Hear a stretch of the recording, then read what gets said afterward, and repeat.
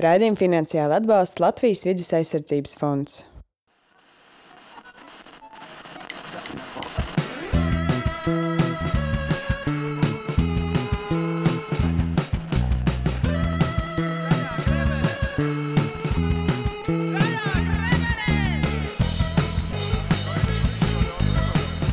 Raidījums Zaļā grebene. Labdien, labvakar raidījumā Zaļā grebene. Pirmo reizi ēterā mēs un es, Artūrs Jenots. Turpmāk katru trešdienas vakaru 7:00 te Kartupeļu lauka radio mēs runāsim par tēmu, kas spraucas iekšā visur. Vannas istabā, transporta industrijā, drēbju skapjos un pat pusdienas šķīvī. Kas tā par uzmācīgu tēmu? Protams, vides problēmas un to risinājumi. Daži saka, ka jānēsā līdz metāla salmiņš, citi, ka jāatsakās no dienasčās desas, bet tieši tāpēc mēs šeit tiksimies katru nedēļu, lai noskaidrotu, kas un kāpēc tad īsti ir jādara. Es neesmu viens censonis, šodien ēterā esmu es, Artūrs, bet citas trešdienas ar tevi kopā būs Edgars Bāliņš vai Gusts Ošmucnieks. Mēs visi trīs nākamo 10 nedēļu laikā esam apņēmušies saprast, kā strādā pasaule un kāpēc tik daudz grib kļūt par zaļajiem. Liels uzdevums, bet kopā ar dažādiem viesiem un pats galvenais tevi, klausītāji, es domāju, ka tas būs iespējams. Un kas to zina? Varbūt arī mēs paši paliksim nedaudz zaļāki. Uzreiz gribu pateikt, ka šī ir ļoti svarīga tēma un arī raidījums ir svarīgs, taču tev nevajag tādēļ atcelt trešdienas vakaru volejbola vai gleznošanas nodarbības, jo raidījumu varēs klausīties arī atkārtojumā sestdien 10:00 vai jebkurā sev vērtā laikā podkāstu formā iekš Spotify. Starp citu, ja tev patīk radio un podkāstu formāts, tad tev ir iespēja arī pašam izveidot savu zaļās grebenes raidījumu, un mēs to atskaņosim Kartupeļu lauku radio ēterā. Bet par to vairāk pastāstīšu raidījumu noslēgumā. Tad nu tā, pirms ķeramies pie lietas, noklausīsimies kādu dziesmu, lai varam pievilkt kurpšņoris, aizpogāt kreklus un kārtīgi sagatavoties lielajām sarunām. Klausāmies zaļi!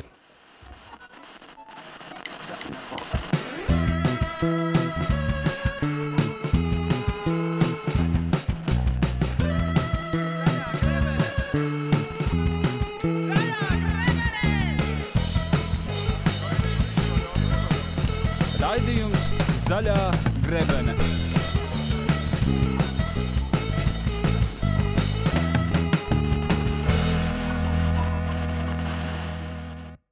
Nu ko, šodien un vienmēr raidījumu centrā būs saruna. Šodienas tēma ir jauniešu pasaule, tā zeme, kurā jaunieši dzīvo, kuru viņi redz un piedzīvo.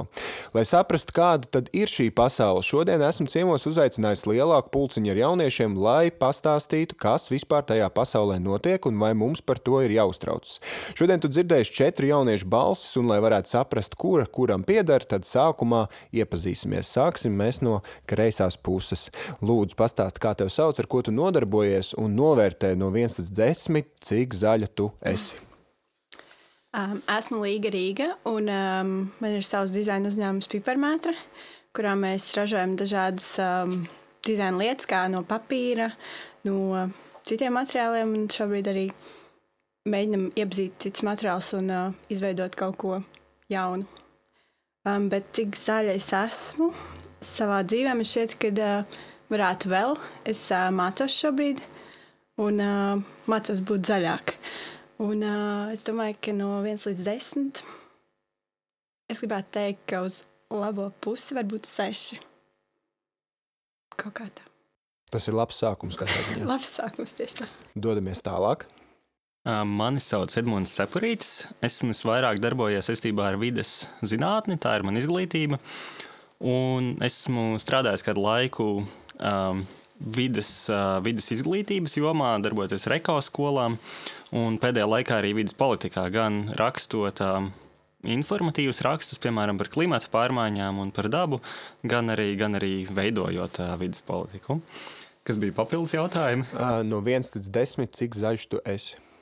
Tā kā, manuprāt, tās kopējās visas valsts politikas un mūsu katrā ieguldījuma maiņa, tādā kā pašvaldību līmenī, valsts līmenī ir vissvarīgākais, un tur es daru diezgan daudz, tad es sev ielikšu 9. 9. Augsts vērtējums, labi. Aplausus var uzlikt fonā. Man sauc Artūrs Jenots, es arī iepazīšos, man sauc Artūrs Jenots, es vadu Zaļo grebeni, un ja mēs vērtējam no 1 līdz 10, cik zaļš es esmu, un par spīti tam, ka man ir zaļa maika un mans pseido uzvārds ir Jenots, es liktu sev 2, jo par vienu punktu par to, ka es vienmēr visu iemetu miskastēs un paceļu no visu, kas ir nokritis un iemetu miskastēs, un par to, ka es nepērku plasmasas maisiņus.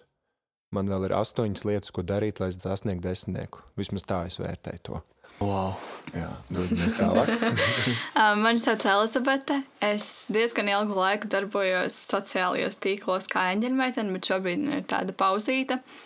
Un ikdienā pielietoju iegūtās zināšanas par atkritumu samazināšanu un sevi kā zaļo cilvēku es vērtētu ar 7 vai 8, jo vienmēr ir ļoti daudz vietas izaugsmēji.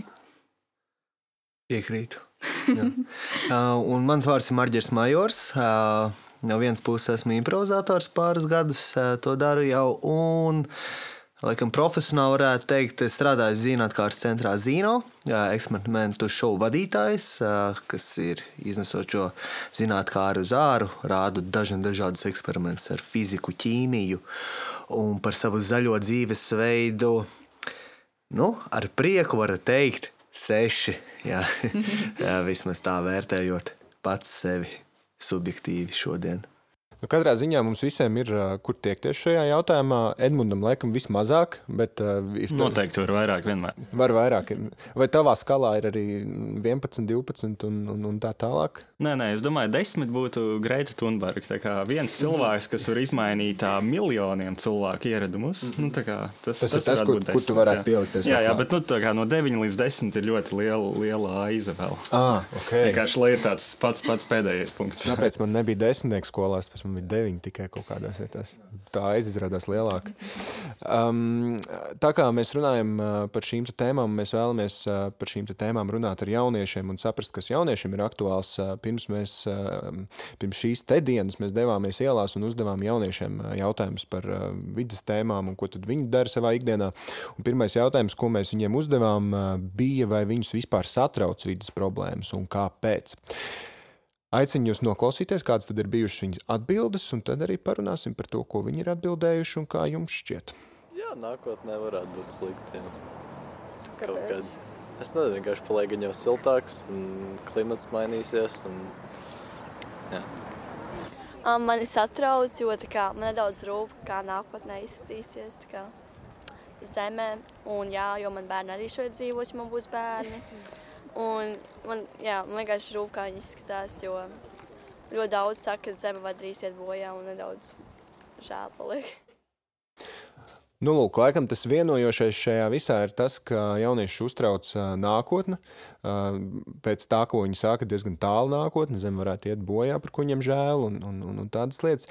Kā jums šķiet, cik tālu ir šī nākotne, par kuru viņi runā un par kuru mēs bieži runājam, un kad mēs apspriežam vidas problēmas, vai tas ir tuvākā nākotnē vai tālākā nākotnē? Tā, es varbūt varu iesākt. Man liekas, ka vēsturē skatoties, vienmēr cilvēki ir gaidījuši pasaules galu, bet pārsvarā viņiem nav bijis taisnība. Šis tiešām ir tas viens no brīžiem, kad, ja ne gluži pasaules gals, tad daudz tādas milzīgas problēmas varētu rasties dēļ tā, kā mēs dzīvojam. To visvieglāk var nosaukt par zemes dzīvības atbalsta sistēmām, kuras mēs varam apdraudēt un sagraut. Un tas, principā, ir visas tās lietas, kas nosaka to, ka mēs varam dzīvot uz Zemes, bet mēs nevarētu dzīvot uz Marsa. Tā kā, ja mēs gribam taisīt kādas bāzes uz Marsa, tad mums jāņem līdzi viss ēdiens, kur audzēt ēdienu, gaiss un citas lietas, kas uz Zemes mums tiek nodrošinātas. Un jā, kā jūs teicat, jauniešiem daudz, kur ir taisnība, tās lielās dzīvības atbalsta sistēmas šobrīd ir briesmās, vismaz vairākas no tām. Jā, un par laiku, tādas pirmās sakas mēs noteikti izbaudīsim. Ja nekas nemainās, tad mēs pieredzēsim savas dzīves laikā noteikti visi, kas mēs esam šeit studijā. Tā ir kāda pāris 10 gadu. Un viena no, protams, konkrētām lietām ir, ka koraļu rifi draud izzust tiešām ļoti, ļoti īsā laikā jau šobrīd. Un tad ir daudz vēl tādu atsevišķu tēmu, kas arī var līdzīgi mūs ietekmēt jau tagad. Kā pārējiem šķiet, kā jūs jūtaties par to tālāk nākotni saistībā ar vidas pārmaiņām? Tuvākajā nākotnē, protams, būs jūtams izmaiņas gan gaisa kvalitātē, gan tagad jau pat ir jūtams tās pārmaiņas. un ir grūtāk elpot pilsētās nekā meža vidū. Un meža vidū ir ļoti grūti nonākt jau mūsdienās, jo to mežu vairs nav tik daudz. Bet man šķiet, ka zemeslode neaizies bojā, bet aizies bojā cilvēki. Un tāpēc cilvēki kā tādi egoisti jau mēs esam, rūpējas paši par sevi un iznīcina to, kas ir apkārt, gan ūdeni piesārņo ar visām tām rūpniecībām un ķīmijām, ko mēs izmantojam, un gaisu piesārņo ar mašīnām, arī ar rūpnīcām. Un, jā, kā teica jau iepriekš, ka tās dzīvības atbalsta sistēmas tiek iznīcinātas. Un zemeslode jau pēc kāda laika atkopsies, visticamāk. Bez cilvēkiem. Jā, mazāk cilvēku, mazāk problēmas, ja? Es pieļauju, ka cilvēki vienā brīdī tiešām izzudīs, jo nebūs vairs to dzīvības atbalsta sistēmu.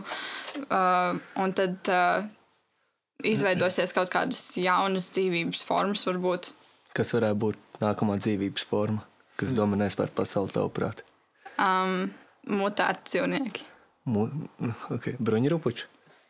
Man ļoti patīk bruņurupuči, man pašai ir bruņurupuči, es ļoti ceru, ka nē. Viņš būs tavs karalis. Nē, cilvēki man šeit vienkārši ar kaut kādā posmā aizies bojā, kā vispār, kā homo sapiens viņa aizies bojā. Varbūt ilgāk varētu izdzīvot tie, kuriem ir vieglāk pielāgoties vai vieglāk izdzīvot smagos apstākļus, tur prusaki un vārnas, un viņi dominēs pasauli. Es tikai... Varētu tā būt, jā. Lai gan jāskatās uz dzīvniekiem, kas karstos, siltos laikapstākļos var uzturēties, jo ir globālā sasilšana. Zemeslode kļūst siltāka, karstāka. Man liekas, prusakiem nerūp baigi. Es varbūt varu pielikt tādu interesantu faktu no Zemes vēstures, ka tā jau ir noticis. Piemēram, skābeklis, kas mums ir dzīvības pamatā, kādreiz nogalināja ļoti lielu daļu dzīvības uz Zemes, jo tas bija kā piesārņojuma veids. Un droši vien tie dzīvnieki, kas dzīvos, to, kas mums šobrīd ir piesārņojums, viņi izmantos to kā tādu sev dzīvības pamatu. Tas būs tāds jaunais, pasaules iekārt. Jā. Tāpat kā citi planētieši, varbūt, ka citas dzīvības formas viņi izmanto sērskābi kā kaut kādus ūdens vietā. Kas tā lai zina? Un varbūt viņiem arī sērskābi izzūd pasaulē. Marģer? Jā.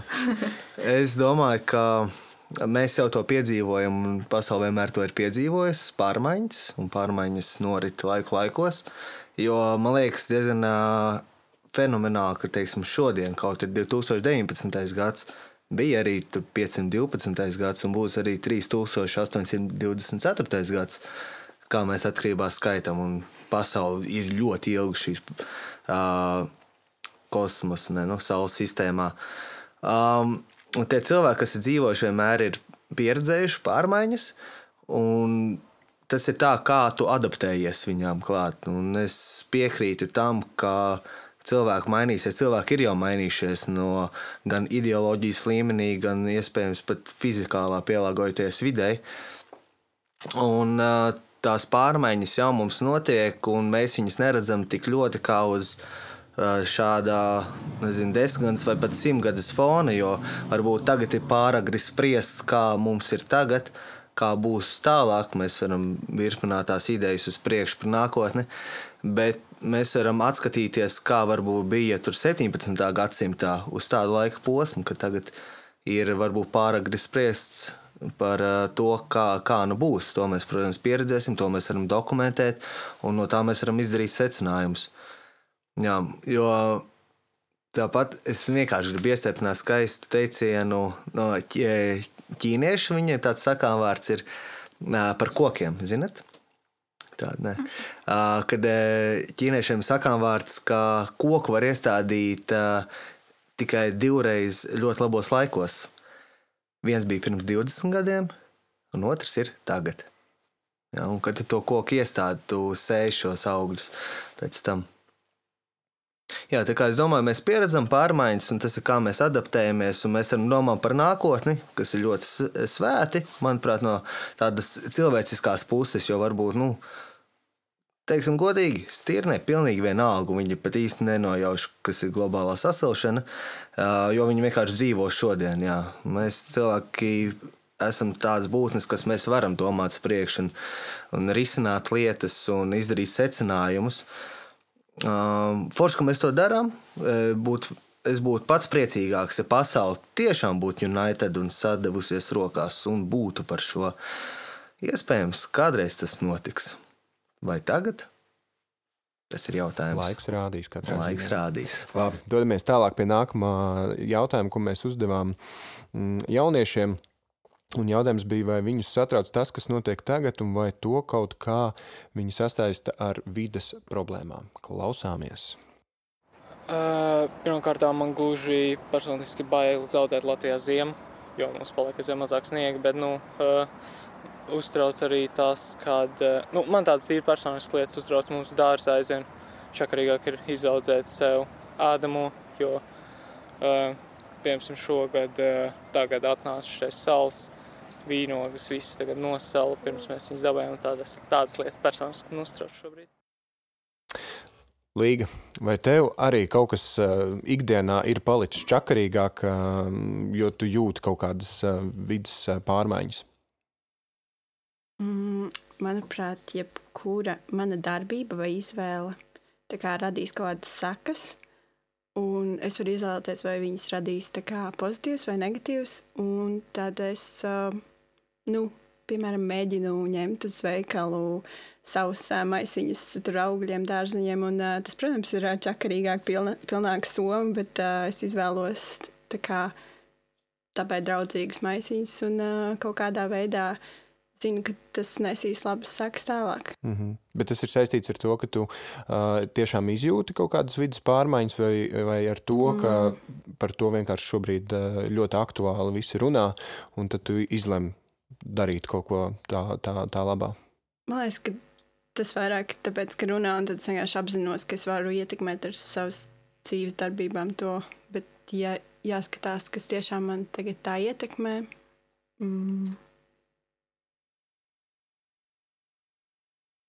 Jo, laikam, no savas puses, tas, ko es esmu sajūtis, ka pavasars ātrāk iestājās un ir siltāks. Protams, gada laiku, man liekas, maiņas ir pilnīgi... Es nezinu, kas viņām notiek galvā, bet man ir prieks, ka mums Latvijā ir 4 gada laiki. Tas ir tiešām tas, ar ko es varbūt lepojos kā latvieta, bet ja maijā iestājas jau pilnīga vasara, un tas viss, man liekas, ir ļoti dīvaini šobrīd notiek. Kā pārējiem? Kā jūs izjūtat to, kas notiek tagad? Vai jūs izjūtat? Man ir jautājums, kas īstenībā par globālo sasilšanu nav jau tā, ka pasaule kļūst karstāk un siltāk un ziemas izzudīs, jo līdz ar šo sasilšanu rodas citas stihijas, kā varbūt arī super liels augstums parādīties, vētras, netipiska laikapstākļi. Tas nav tikai par un ap karstumu. Tiesa? Tur ir daļa patiesības, sevišķi Latvijā. Mēs esam redzējuši dažus diezgan augstus periodus pēdējos gados ziemās. -20 grādi apmēram, gandrīz nedēļa, man šķiet, nesen bija tāds periods. Un tas saistīts ar to, ka ļoti strauji sasilst Arktika, un tāpēc ir tādas ļoti straujas pārmaiņas bieži vien. Mēs tā kā no siltās zonas nonākam ļoti strauji augstajā. Īstenībā arī šī gadā siltā vasarā Francijā bija dēļ tā, ka viena no tām ļoti karstajām zonām izvirzījās no Āfrikas ļoti tālu līdz Eiropai. Tā ka Latvijā mums būs gan daudz lielāks karstums, gan daudz lielāks augstums, bet vienlaicīgi to, ko var jau tagad redzēt, ir tas, ka sniega tomēr paliks daudz, daudz mazāk. Jo, lai ziemā būtu sniegs, tur gan vajadzētu tā, ka nav pēkšņi +8 grādi janvārī, kādas reizēm gadās, jo tad neizveidojas sniegs, un tad viss mūsu ziemas sporta un citi veidi, kā mēs izmantojam sniegu, tad mēs vairs to nevarēsim. Tad ļoti iespējams, ka tas ietekmēs arī mūsu olimpisko spēļu rezultātus. Sevišķi distanču slēpošana varētu būt tāda, kur vairs bērniem nebūs tāda iespēja trenēties pašiem savā tādā lauku vidē kaut kur.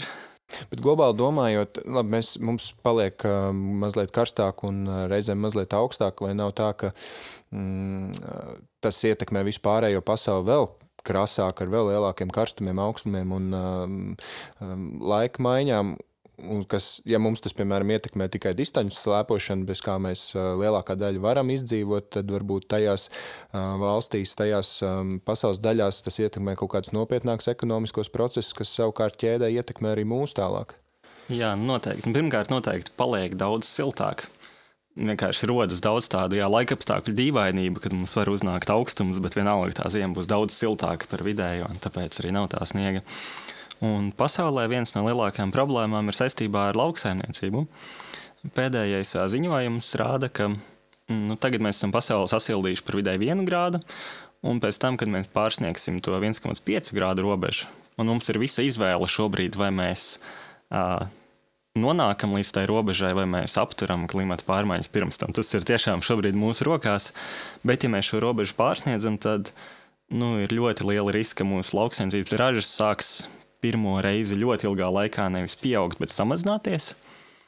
Un tas nozīmē, ka pārtikas cenas arvien augs, ja cilvēki tomēr paliek vairāk, pārtikas saražot tur mazāk, un tā ir tāda situācija, kur ļoti ilgi varbūt nejūt tas, ka kaut kādas pārmaiņas notiek. Jo pārtikas visiem pietiek, mēs viņu vēl izmetam ārā, barojam dzīvniekiem, bet vienā brīdī, kad nepietiek visiem, tas ir tas brīdis, kad pārtikas cenas ļoti strauji pieaug, un tad, protams, mēs katrs sajūtīsim, un es vairāk, protams, tie, kam jau šobrīd varbūt ir grūti pārtiku iegādāties. Bet vai jūs to izjūtat dotajā brīdī, kad, vai tas jūs satrauc? Šie te jautājumi, vai jūs to uz savas ādas jūtat, ka kaut kur citur arī kaut kas mainās un pie mums kaut kā minimāli kaut kā mainās, ziema paliek īsāka, tur vasara iestājas ātrāk, vai tas jūs satrauc? Savā dzīvē es neesmu daudz izjutusi kaut kādas pārmaiņas. Vienīgais, kas ir tāds redzams un zināms, ir ziemas, bet par dārziem nē. Un par to man bija jautājums viens, par to 1,5 grādu robežu. Vai cilvēks ar kaut kādām ikdienas parasto, neizmantot tur plastmas, tik daudz nepirkt, tik daudz kaut kādu ierīču, neizmantot mašīnas vai kaut ko tādu, vai tas būtu pietiekami, vai tas, kas palīdzētu, ir kaut kas globāls, kur, tur jāatslēdz elektrība, un tad tikai mēs varēsim nesasniegt to robežu? Es jau minēju, ka es ieliku sev 9, nevis tāpēc, ka mana ikdiena būtu pilnīgi zaļa un pēc manām pēdām izaugs puķītes. Bet tieši tāpēc, ka es daru diezgan daudz to, lai mēģinātu Latvijā, piemēram, panākt tādus lielos risinājumus. Tur ir tā atbilde, mums vajag varbūt ne tik daudz domāt par mūsu maisiņiem, cik to, kā Latvija kopumā saražo enerģiju. Vai, piemēram, kāda ir transporta sistēma Latvijā. Cik viegli ir cilvēkam, kas nav velo braukšanas entuziasts, izmantot velospēdu, braucot uz darbu Rīgā, tikai kādu 3 km attālumā, piemēram. Un, tā kā Latvija var ļoti daudz izdarīt šeit, parādot tādu labu piemēru, un pēc tam daudz aktīvāk pieprasīt citām valstīm tās pārmaiņas. Un tur ir arī daudz tādu metožu. Mēs bieži runājam, ka ko mēs šeit mainīsim, ja Ķīna, piemēram, neko nemaina.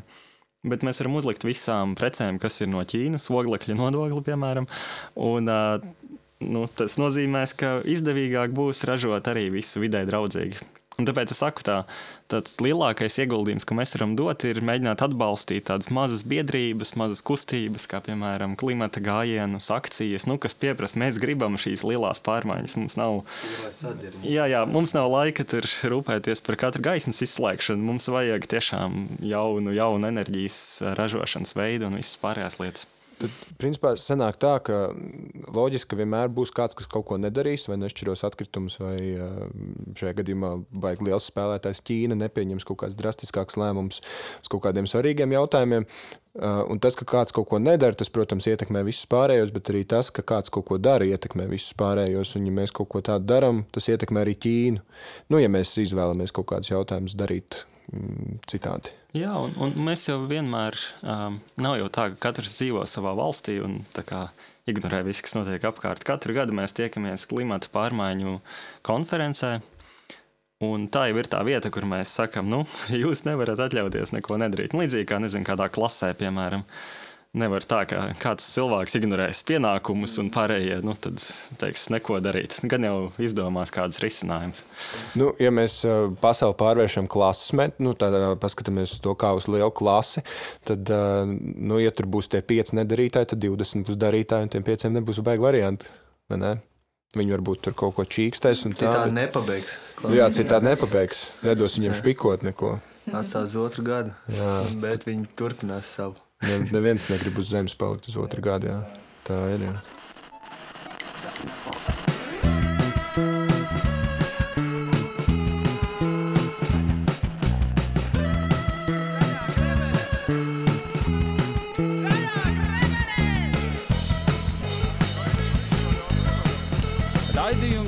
Zaļā grebene.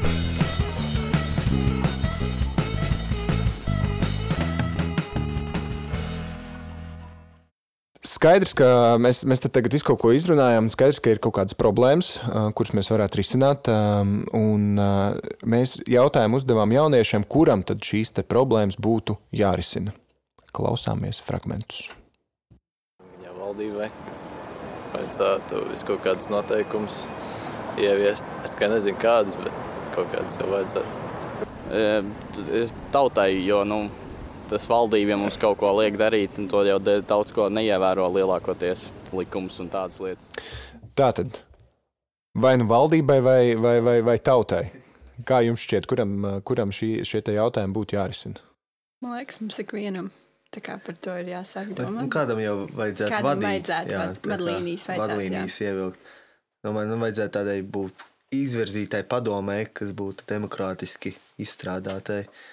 Kopīgi vienoties iespējams pasaules līderiem kādiem, kas gaidām strādā pie kādas pasaules kontrolas, bet varbūt uzspiežot uz jūtām no pasaules tautu un nāciju puses, viņi uzklausīt un saprast, ka ir jāstrādā, ir jāsaka, kas darīt. Tam visam jābūt kontrolētam. Lai mēs bet kā tās kontrolas izvērtē, kādas viņas ir, to mēs vēl nezinām. Jātais live stream no visām sapulcēm. Mums jāsako līdzi. Mums kā tautai jābūt atbildīgiem par šiem te jautājumiem. Jāsako līdzi, kā tā kontrols grupa, vidas kontrols grupa. Es nezinu, kā to nosaukt. Kā viņi strādā, un mēs viņus varam bakstīt, un ja mums kaut kas nevajag. Bet mums grūti vienoties neparasti kaut kādos jautājumos. Ir. Kādreiz savs viedoklis. Jā. Man tādā ziņā liekas ļoti laba Greitas Thunbergs arī tā pieeja. Jo zinātnieki jau ir uzrakstījuši, kas mums ir jāsasniedz. Un tas, ko, piemēram, viņi dara, viņi nekad nesaka, jums vajadzētu vairāk, uzcelt tur vēja parkus. Bet viņi saka, ka zinātnieki ir pateikuši, ka jums jāsasniedz, piemēram, jāiekļaujas tajā 1,5 grādu robežā, un jūs to nedarat. Kamēr jūs to nedarat, tikmēr es jums bakstīšu, teikšu runas, iešu ielās, gājienos, aicināšu citas, un man liekas, tā ir tā ļoti laba metode, kā mēs katrs varam iesaistīties. Zinātnieki robežu pateikuši, jūs viņu neievērojat, un kamēr jūs neievērosiet, tikmēr mēs atgādināsim visos iespējamās veidos. Valdība ir tie darītāji, mēs te bakstītāji. Sekojam līdzi, kas notiek, un pabakstam. Tā jau laikam vienmēr bijis, bet cik valdība klausās bakstītājos. Jā, nolāpīts. Labi, dodamies pie nākamajiem izgriezumiem. Es domāju, ka jāsāk katram pašam ar sevi. Bet, vispār kopumā, protams, valdībā vajadzētu kaut kādus galvenokārt lielos uzņēmumus, kur visvairāk piesārņo, uzlikt viņiem bez iespējas ciešākas normas lielajām rūpnīcām un tā tālāk. Būtu labi, ja katrs sevi sākt vispirms. Manuprāt, visiem, tāpēc, ka mēs visi jau dzīvojam uz vienas tās pašas planētas. Diezgan klišejiski, grib mainīt pasauli, sāc ar sevi. Ja es mājās šķiroju atkritumus, vai tas reāli kaut ko var ietekmēt? Es nevienu citu nebakstu, kā to darīt. Es tiešām mainu pasauli? Ja tālāk tie atkritumi nonāk vienā konteinerā, tad es nezinu, vai tam ir kāds labums, bet ja tas viss tālāk tiešām tiek šķirots, un tad tu ar savu piemēru vari ietekmēt arī savus draugus un apkārtējos, un tad jau arī tālāk ķēdītē viss aiziet. Jā, es gribēju pieminēt, ka ar klimatu mazāk, jo tā ir tā otra problēma par plasmasas piesārņojumu. Bet tādā ziņā uzreiz man vienmēr gribas tos vides zinātnieku ieteikumus, kas ir ļoti grūti šķirot 2 miljoniem cilvēku, katram savās mājās Latvijā. Un daudz vieglāk ir pateikt, ka mēs, piemēram, nelietojam plasmasas iepakojumu vispār. Ko arī tagad, piemēram, Kanādas to virzās, ka ja ir plasmasas iepakojums, tad tikai kaut kāda viena veida, un tad visu var sašķirot. Nav pēc tam jāsako. Tāpēc droši vien vienmēr jāmeklē kaut kā tie veidi, kas būtu tāds lielākais risinājums, manuprāt, un tad jāpieprasa, ka mēs šo gribam. Vai nav tā, ka reizēm šķirot atkritumus vai darīt kaut kādas lietas, lai vidē būtu labāk, ir ļoti, ļoti sarežģīti priekš cilvēku? Un cilvēks ir slings pēc dabas, un tad viņam ir grūti vispār noticēt, ka tas kaut ko dara. Man ir reāls piemērs, kā mans dzīvokļa bērnu kaimiņš viņš nopirka 3 kartonu konteinerus, kur šķirot atkritumus, Un tuvākais, kas bija, es dzīvoju Klusajā centrā, kas ir pie Alnāna ielas. Un tuvākais konteiners, kur viņš nesa, bija Dēls teātris. Un kādu mēnesi viņam nācās nest cauri Rīgai atkritumus, ja, bet tomēr tik tālu un tas eforts, kas ir jāieliek iekšā šajā šķirošanā, nav tā kā izmērāms šajā, ka tu gribi to darīt, ja, bet par tevi neparūpējas, lai tev būtu efektīvāk to darīt, jo acīm redzot, kādam tas nav vienkārši izdevīgi, iespējams. Pasaules līmenī tas ir izdevīgi, un tas ir jauki, ja mēs šķirojam un pārstrādājam viņus, bet iespējams, šis atkrituma bizness ir tik vērtīgs, cik viņš ir, par ko cīnīsies. Tur mums droši vien jāprasa kādam profesionālim. Man bija piemērs, kad man pie darba tieši nebija papīra un kartona, tā kā šķirošanas tas atkritums tas, kur jāšķiro. Un mēs uzrakstījām tā kā atbildīgajām iestādēm, un nākamajā mēnesī mums jau bija tas konteiners. Tā kā... Nevienmēr ir tik viegli. Es zinu, ka manā priekšniece par savām, pie savas arī dzīvokļu ēkas, kur viņi dzīvo, gribēja, lai uzstāda tos konteinerus, bet viņus neuzstādīja. Un viņa gāja vairākas reizes uz tām iestādēm, un jau ir pagājuši vairāk mēneši, bet tas nenotiek tik vienkārši, tāpēc, ka, piemēram, viņas tajā ēkā, dzīvokļu ēkā, dzīvo ļoti daudz pensionāru, kuriem tas varbūt nešķiet svarīgi, un viņi nesaprot to, kāpēc tas ir tik svarīgi, un tad līdz ar to nebija tāds atbalsts, un diezgan... No mājas puses iedzīvotājiem. Jā. Es iedomājos, viena lieta, ko var darīt jaunieši, ir paskatīties, kā ir viņi skolās. Tā ir tā kā viena vide, kuru diezgan viegli var ietekmēt. Un skolām ir daudz atkritumu, paskatīties, vai ir iespēja viņas šķirot. Un otra puse, vai to īstenībā dara. Vai skolotāji tos visus materiālus un papīru tā kā izmet parastajās miskastēs, vai arī viņi nodod pārstrādai. Un tad ar to var sākt, un tad jau iegūt tādu pieredzi un iet tālāk cīnīties caur savā skolu mājā. dabūt uzticamību pasaulē, jā. Jo man liekas, caur bērniem vēl vecāki arī mācās atkal, kas ir roku rokā. Jā. Grēta nav viens no tiem piemēriem. Viņi savu vecāku dzīvē mazliet kaut ko neizmainīja ar visām šīm aktivitātēm. Jā, es laikam esmu tāds Grētas eksperts. Es daudz esmu sekojis līdzi. Jā, man liekas tiešām ļoti labam piemēram, un arī šeit, jā, ka tas tā tomēr pirmkārt bija viņas interesi, un jā, saistībā ar klimatu ir tādi galvenie risinājumi arī savās mājās bez visām tām pārmaiņu nešanām pasaulē, kas ir nelidot ar lidmašīnām vai lidot pēc iespējas mazāk, ja vajag, un ko arī, piemēram, Grēta nedara, un tagad ir aicinājusi savus vecākus, kur viņi arī pieņēma to izaicinājumu.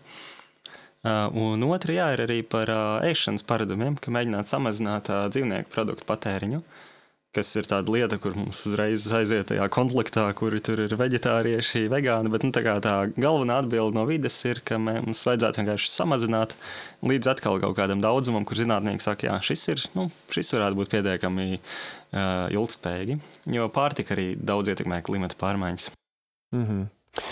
Mēs te esam, laikam, sanāk 2 paaudzes sasēdušies vai 1,5 paaudzes sasēdusies kopā. Visi 5 uzdevām arī jauniešiem jautājumu, kurai paaudzei tad šīs problēmas būtu jārisina. Noklausāmies. Manuprāt, par vides problēmām vajadzētu rūpēties pilnīgi visiem.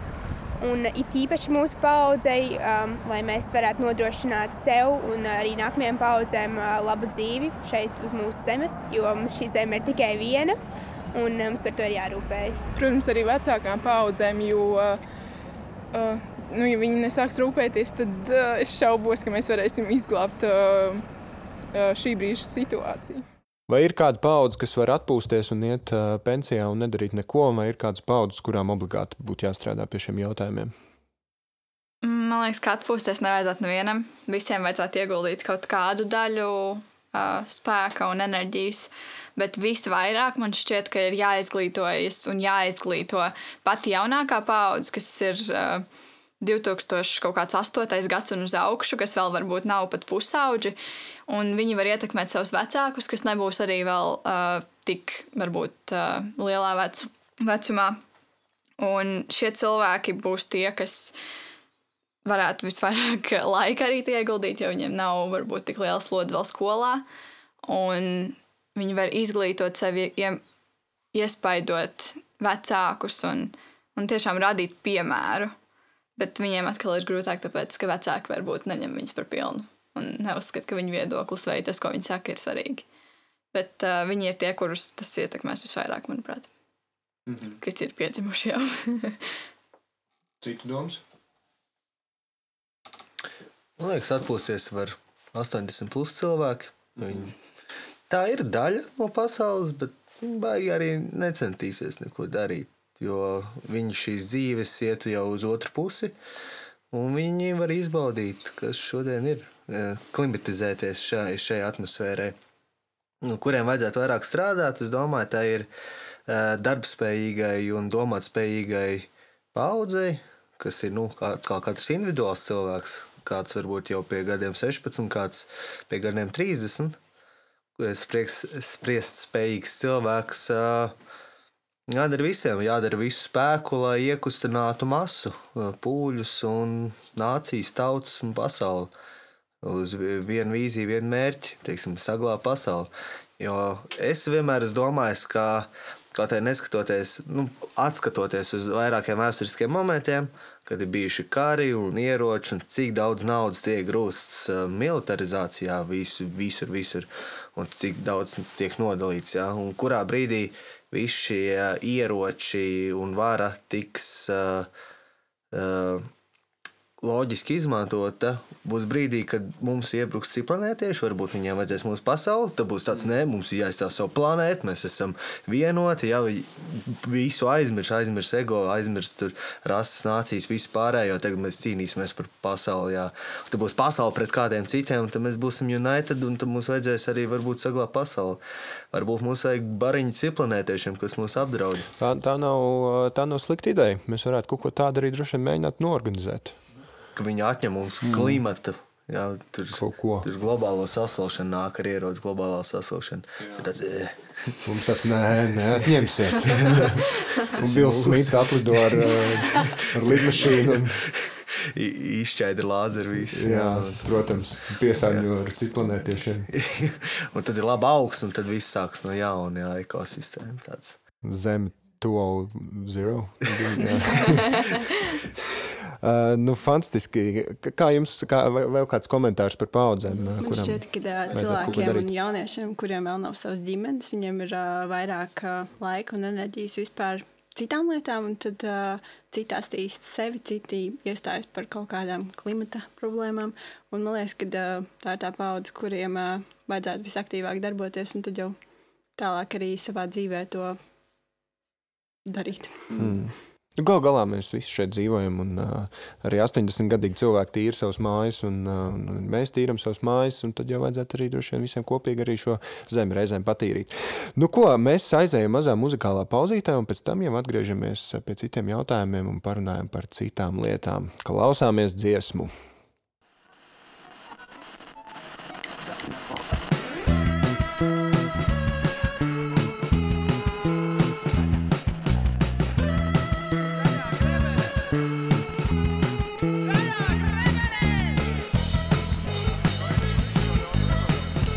Raidījums Zaļā grebene.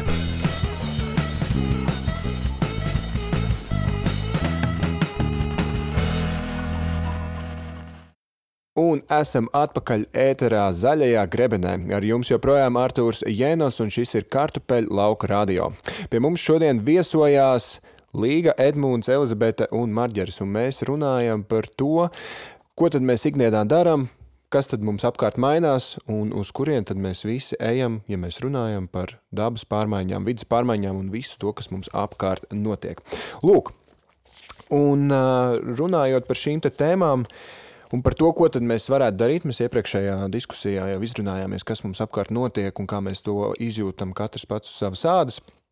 Mēs jauniešiem pajautājam, kādus tad viņi priekšlikums varētu dot, lai palīdzētu pasaulē, videi un visiem citiem, kas ar to ir saistīti. Un klausāmies viņu atbildes. Pirmkārt, es liktu ieviest vairāk miskasts, jo daudz, kur ir, ja paskatās, ir tikai pie soliņiem miskasts, un tā kā daudzās vietās uz stūriem ielas varētu arī būt vairāk miskasts, tad cilvēki arī nepiesārņotu nemaz zemē, jo viņiem redzētu, ka viņiem ļoti tuvu ir, kur izmest. Kā jums šķiet, vai tas palīdzētu? Es biju Itālijā nesen, Un liela valsts, it kā vajadzētu visam būt ok, nu vismaz no mūsu puses skatoties. Miskastes uz ielām mēs neredzējām vispār.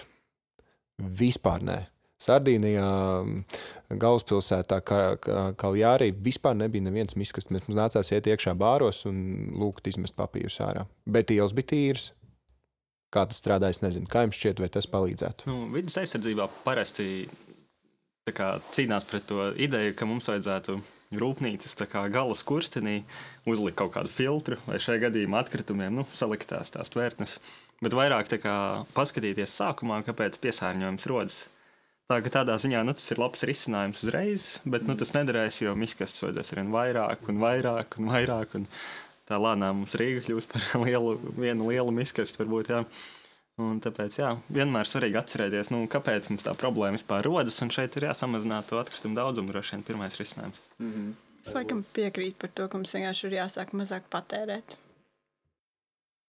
Jā. Tad es gribēju pagriezt vēl pirmtnīgāk, varbūt, vai mazāk cilvēkus. Atkal sākās šitais. Es zinu, ka 20. gadsimtā daudziem bija tāda ideja. Bet es uzreiz varu pateikt, ka nē. Mums nav tā, ka mūsu planēta būtu tāda maziņa. Mums ir ļoti daudz resursu, ļoti daudz iespēju, un tā problēma tiešām, ka paskatās datus, ir nevis cilvēku skaits, bet tas, cik uz vienu cilvēku mēs daudz resursus tērējam. Cilvēku skaits nav nemaz tik daudz pieaudzis, bet mūsu patēriņš ir pieaudzis milzīgi. Okay. Šis par miskastēm ir tāds diezgan reāls priekšlikums. To mēs vismaz katrs, es domāju, mēs visi šeit zinām, kā to izdarīt. Vienkārši nopirkt miskastes un izvietot viņus punktos.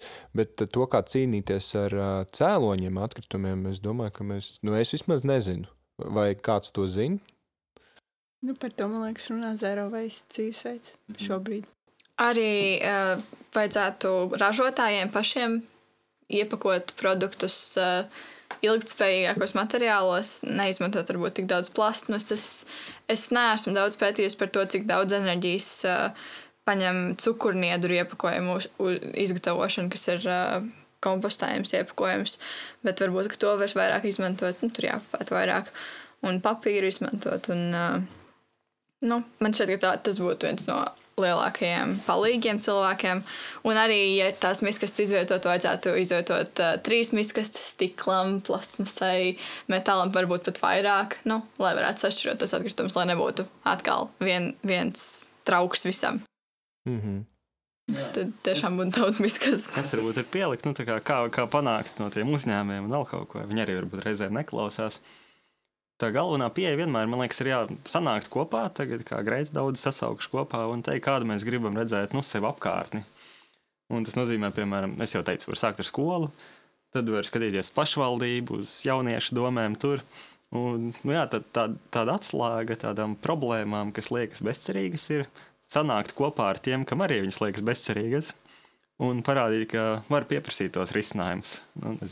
Boikotēt uzņēmumu sliktākajā gadījumā, bet vienkāršākajā vienkārši savākties, savākt 1000 parakstus, iedot uzņēmumam un teikt, ka mēs gribam, lai jūs esat šādi. Tā ir tā mūsu vēlme un mūsu ir daudz. Manuprāt, ja mēs neradīsim to pieprasījumu, tad nebūs arī tas piedāvājums. Tad arī viss sākās no mums, kā jau mēs iepriekš kaut ko runājam. Labi, kādi ir vēl jauniešu priekšlikumi, klausāmies? Pirmais tā kā mikro līmenī, par cik es neesmu pieķēries mašīnām, man patiktu atbrīvot pilsētas centru tik no mašīnām, ka tikai noteikti cilvēki var iebraukt pilsētas centrā ar mašīnu. Un tad otrais, tā kā lielākā līmenī, tā kā es arhitektūras studēju, tur nereāli daudz saražo celtniecībā un visas pēc tam ēkas dzīvošanas ciklā nereāli daudz saražo. Kaut kādas piesaiņos būtu ļoti labi uz to ļoti koncentrēties nākotnē. Šeit ir ļoti daudz uzlabotu, ja apkārtējā vidē aizvākt vispār ar motors, kas strādā uz degvielām. Pārvietot vienkārši visu uz elektrību. Vai šie priekšlikumi ir reāli? Kā jums šķiet?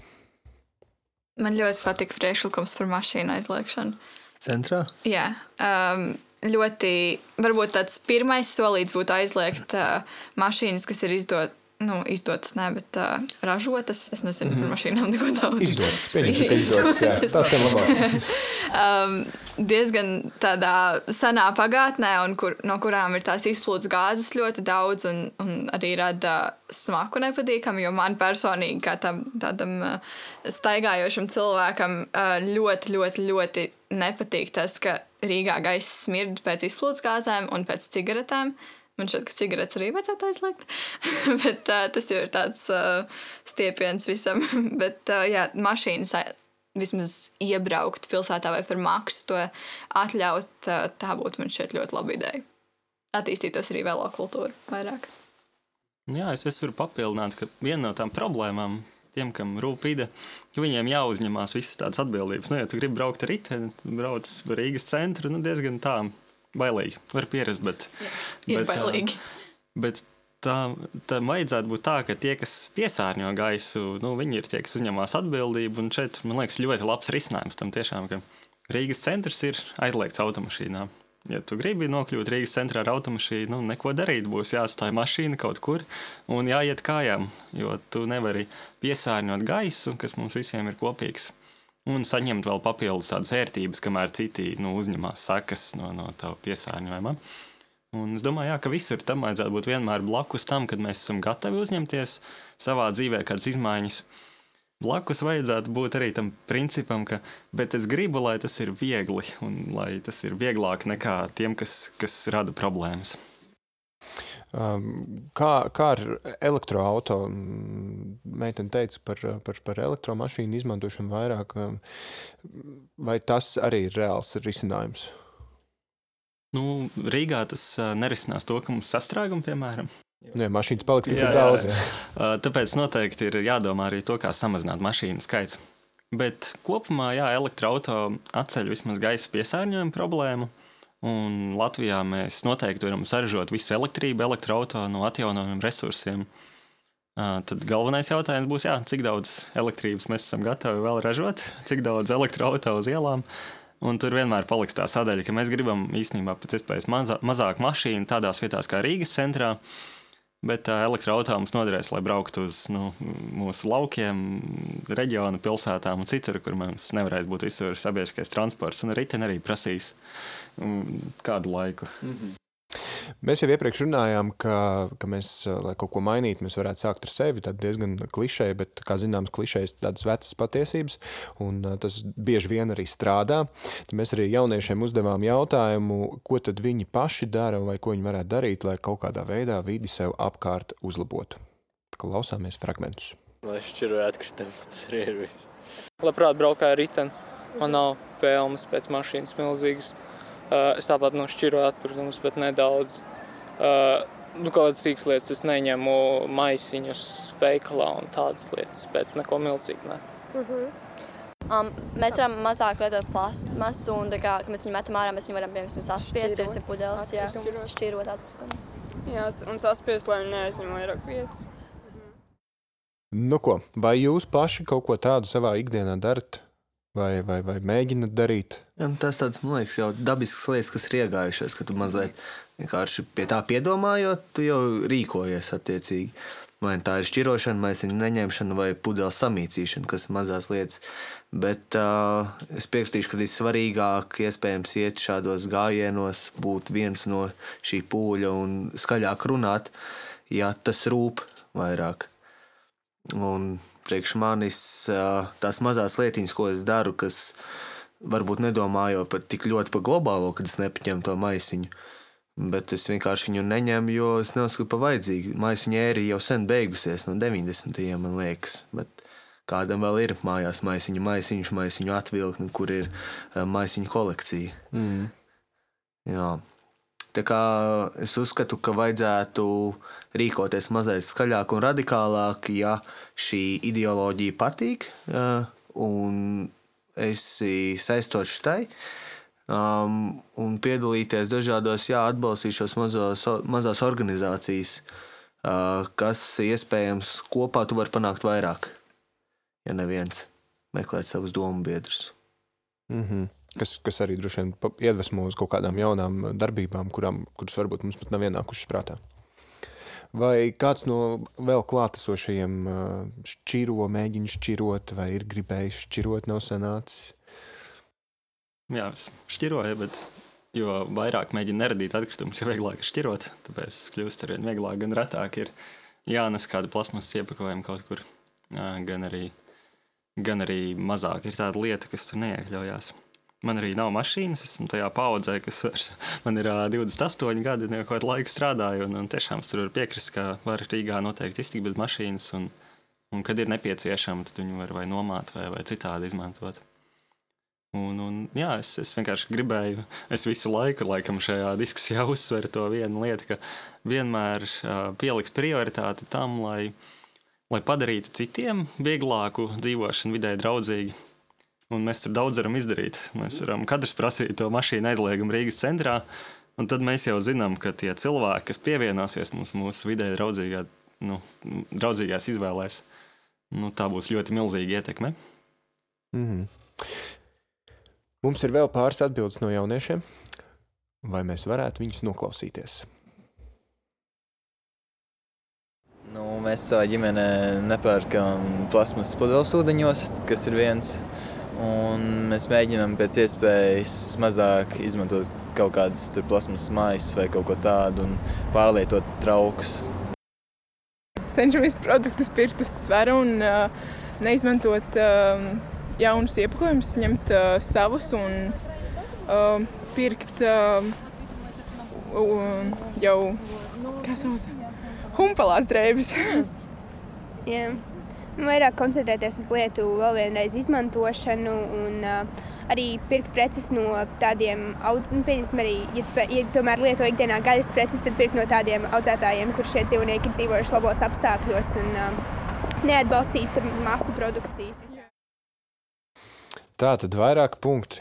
Savu maisiņu ņemšanu līdz uz veikaliem, kā jau Marģers iepriekš minēja, maisiņu atvilkņu principā neizmantošana un neveidošana, tāpat tās vairāk kārtējā kaut kādu lietu priekšmetu izmantošana. Vai tas ir arī kaut kas tāds, ko jūs darat, un vai tas reāli palīdz, kā jums šķiet? Es nezinu, vai tas palīdz tik ļoti, kā gribētos, lai tas palīdz, bet jā, mēs ģimenē iepērkamies beziepakojuma veikaliņos un dārzeņus un augļus pērkam savos auduma maisiņos vai vienkārši bez maisiņiem, vispār nekādiem.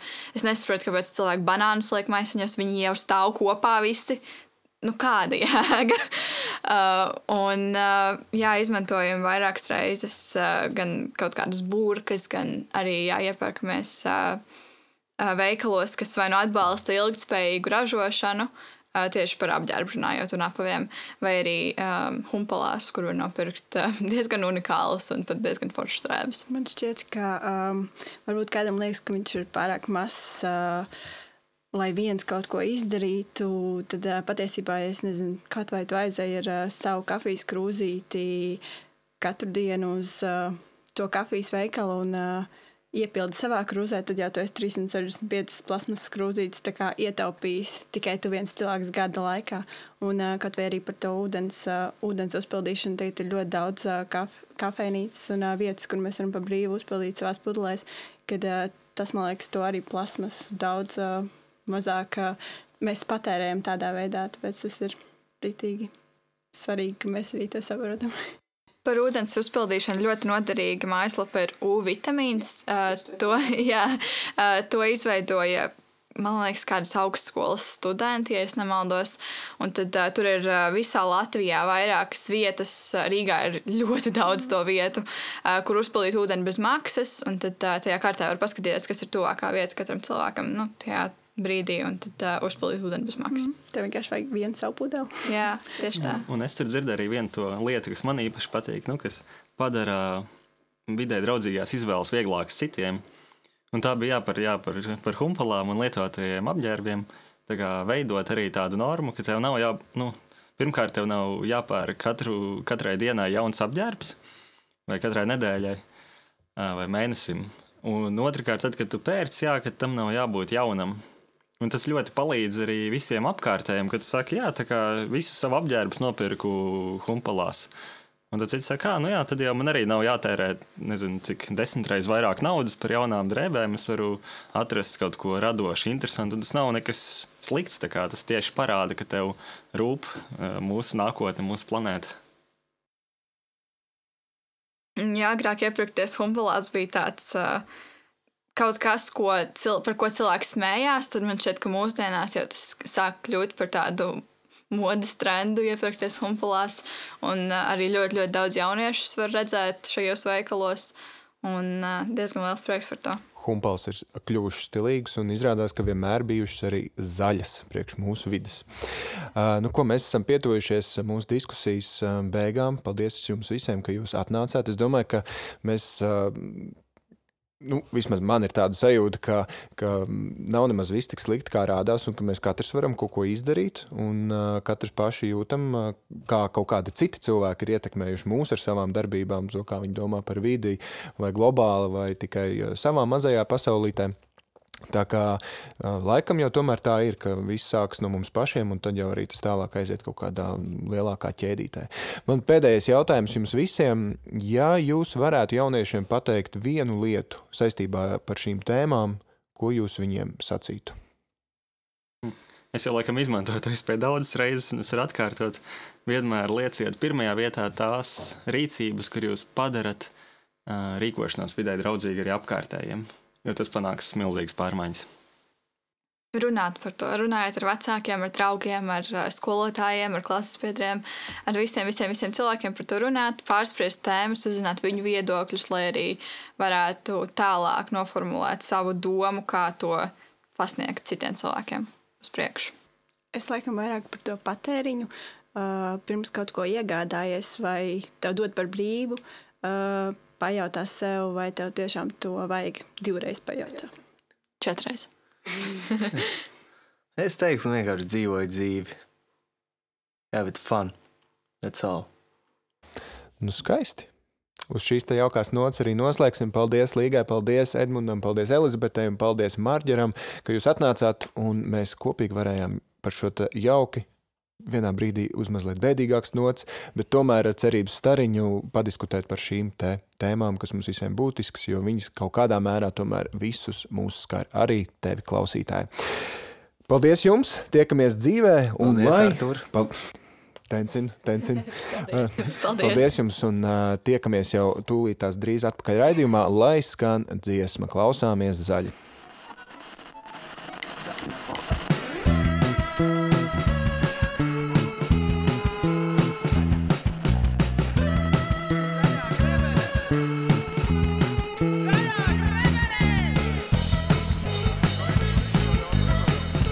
Raidījums Zaļā grebene.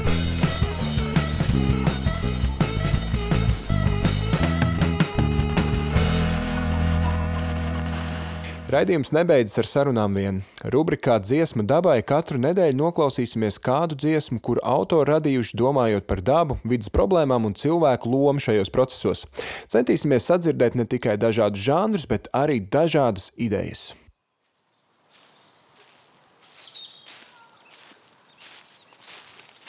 Kas tad tas? Dabas dziesma. Jāatzīst, ka bieži vien šīs dziesmas ir diezgan drūmas, bet sāksim uz priecīgāks nots. Šodien klausīsimies vienu no multfilmas Wall-E skaņu celiņa skaņdarbiem Pītera Gabriela dziesmu Down to Earth, jeb Atpakaļ uz zemes. Dziesma ir pilna ar cerību, ka cilvēki apzināsies savu darbību sekas un dabas vērtības, kas ir jāsaglabā. Autors dzied šādi: Redefine your priorities, these are extraordinary qualities. Klausīsimies un padomāsim par mūsu prioritātēm un varbūt dažas mūsu rīcības nav nemaz tā vērtas. Lai skan dziesma, klausāmies zaļi.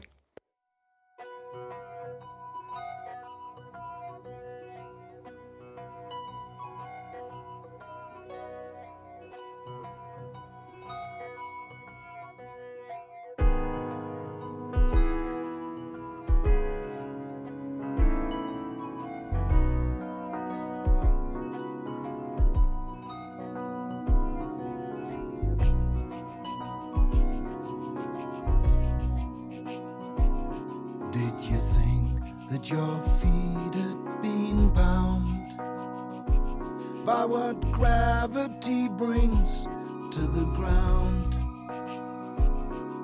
Did you feel you were tricked by the future you picked? Well, come on down.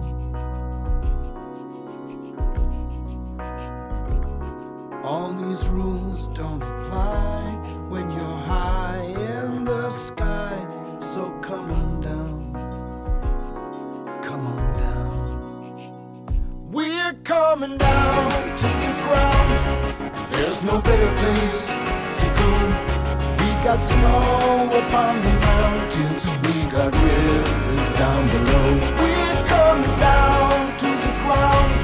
We hear the birds sing in the trees, and the land will be looked after. We send the seeds out in the east.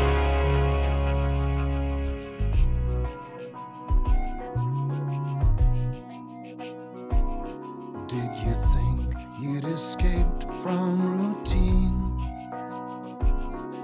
by changing the script and the scene?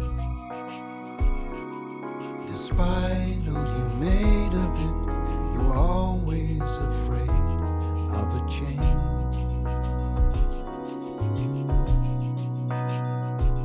You got a lot on your chest. Well, you can come as my guest. So come on down. Come on down. We're coming down to the ground. There's no better place to go. We got snow upon the mountains. We got rivers down below. We're coming down to the ground. We hear the birds sing in the trees, and the land will be looked after. We send the seeds out in the breeze.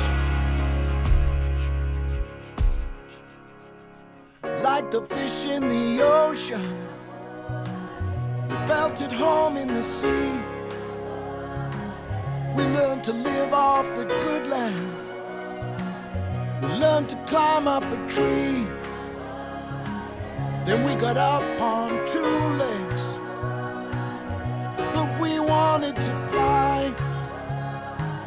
And when we messed up our homeland, we set sail for the sky.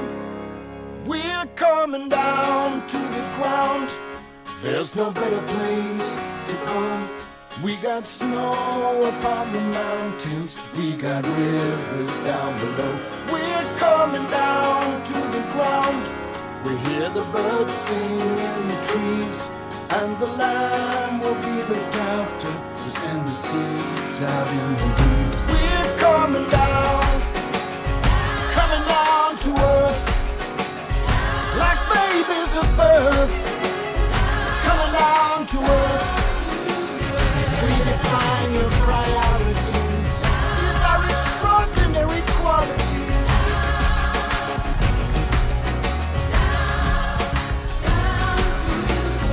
We're coming down to the ground. There's no better place to go. We got snow upon the mountains. We got rivers down below. We're coming down to the ground. We hear the birds sing in the trees, and the land will be looked after. The summer seeds out in the world. We're coming down to the ground. There's no better place to go. We got snow upon the mountains. We got rivers down below. We're coming down to the ground. We hear the birds sing in the trees, and the land will be looked after. The summer seeds out in the world.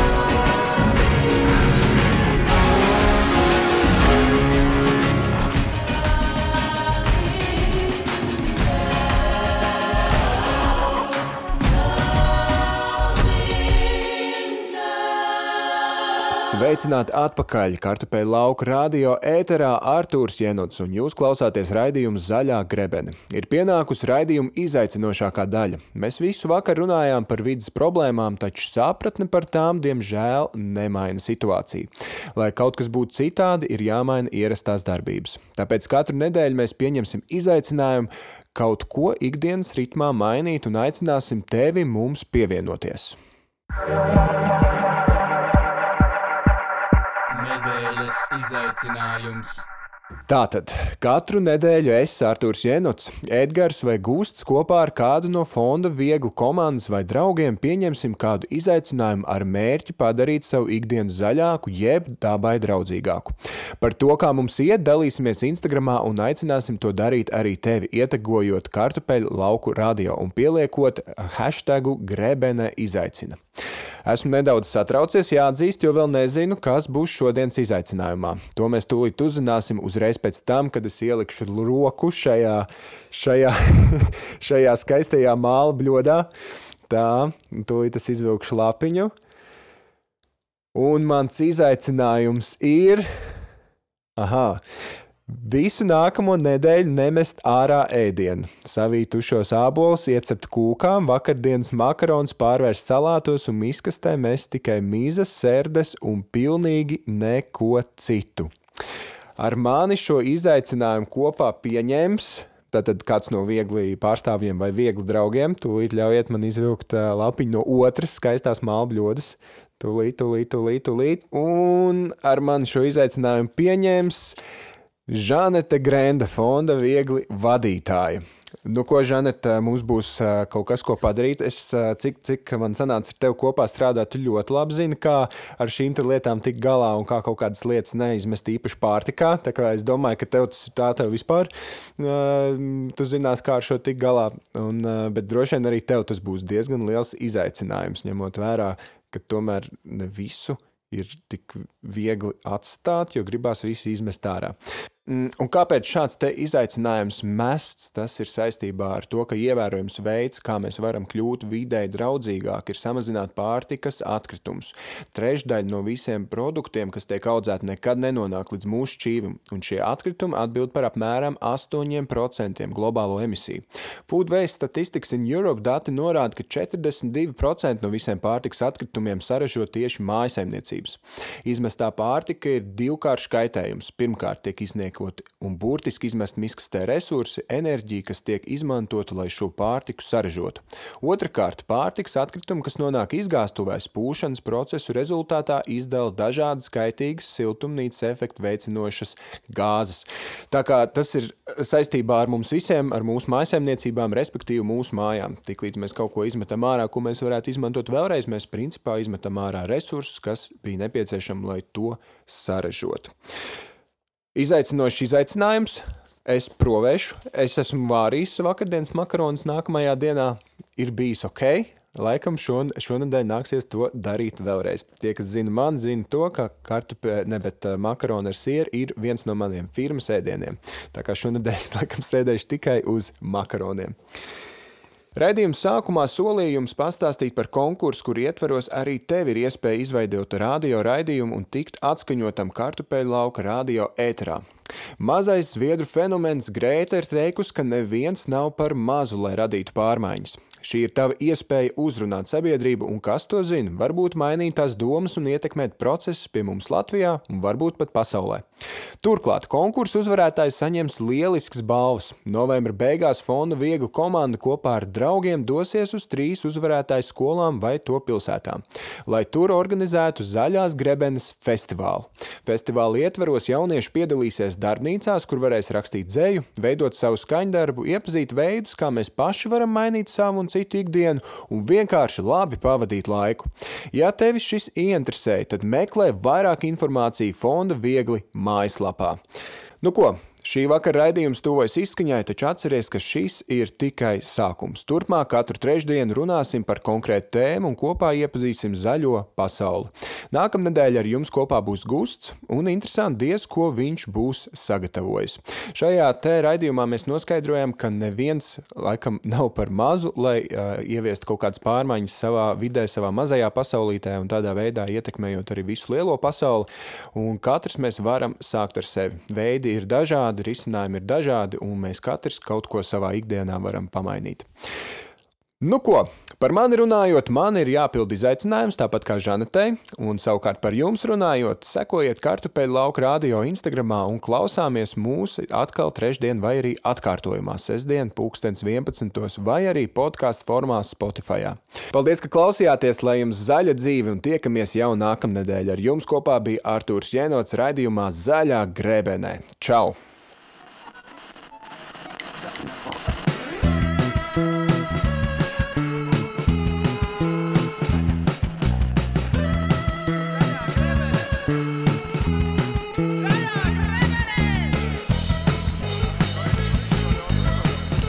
Raidījums Zaļā grebene.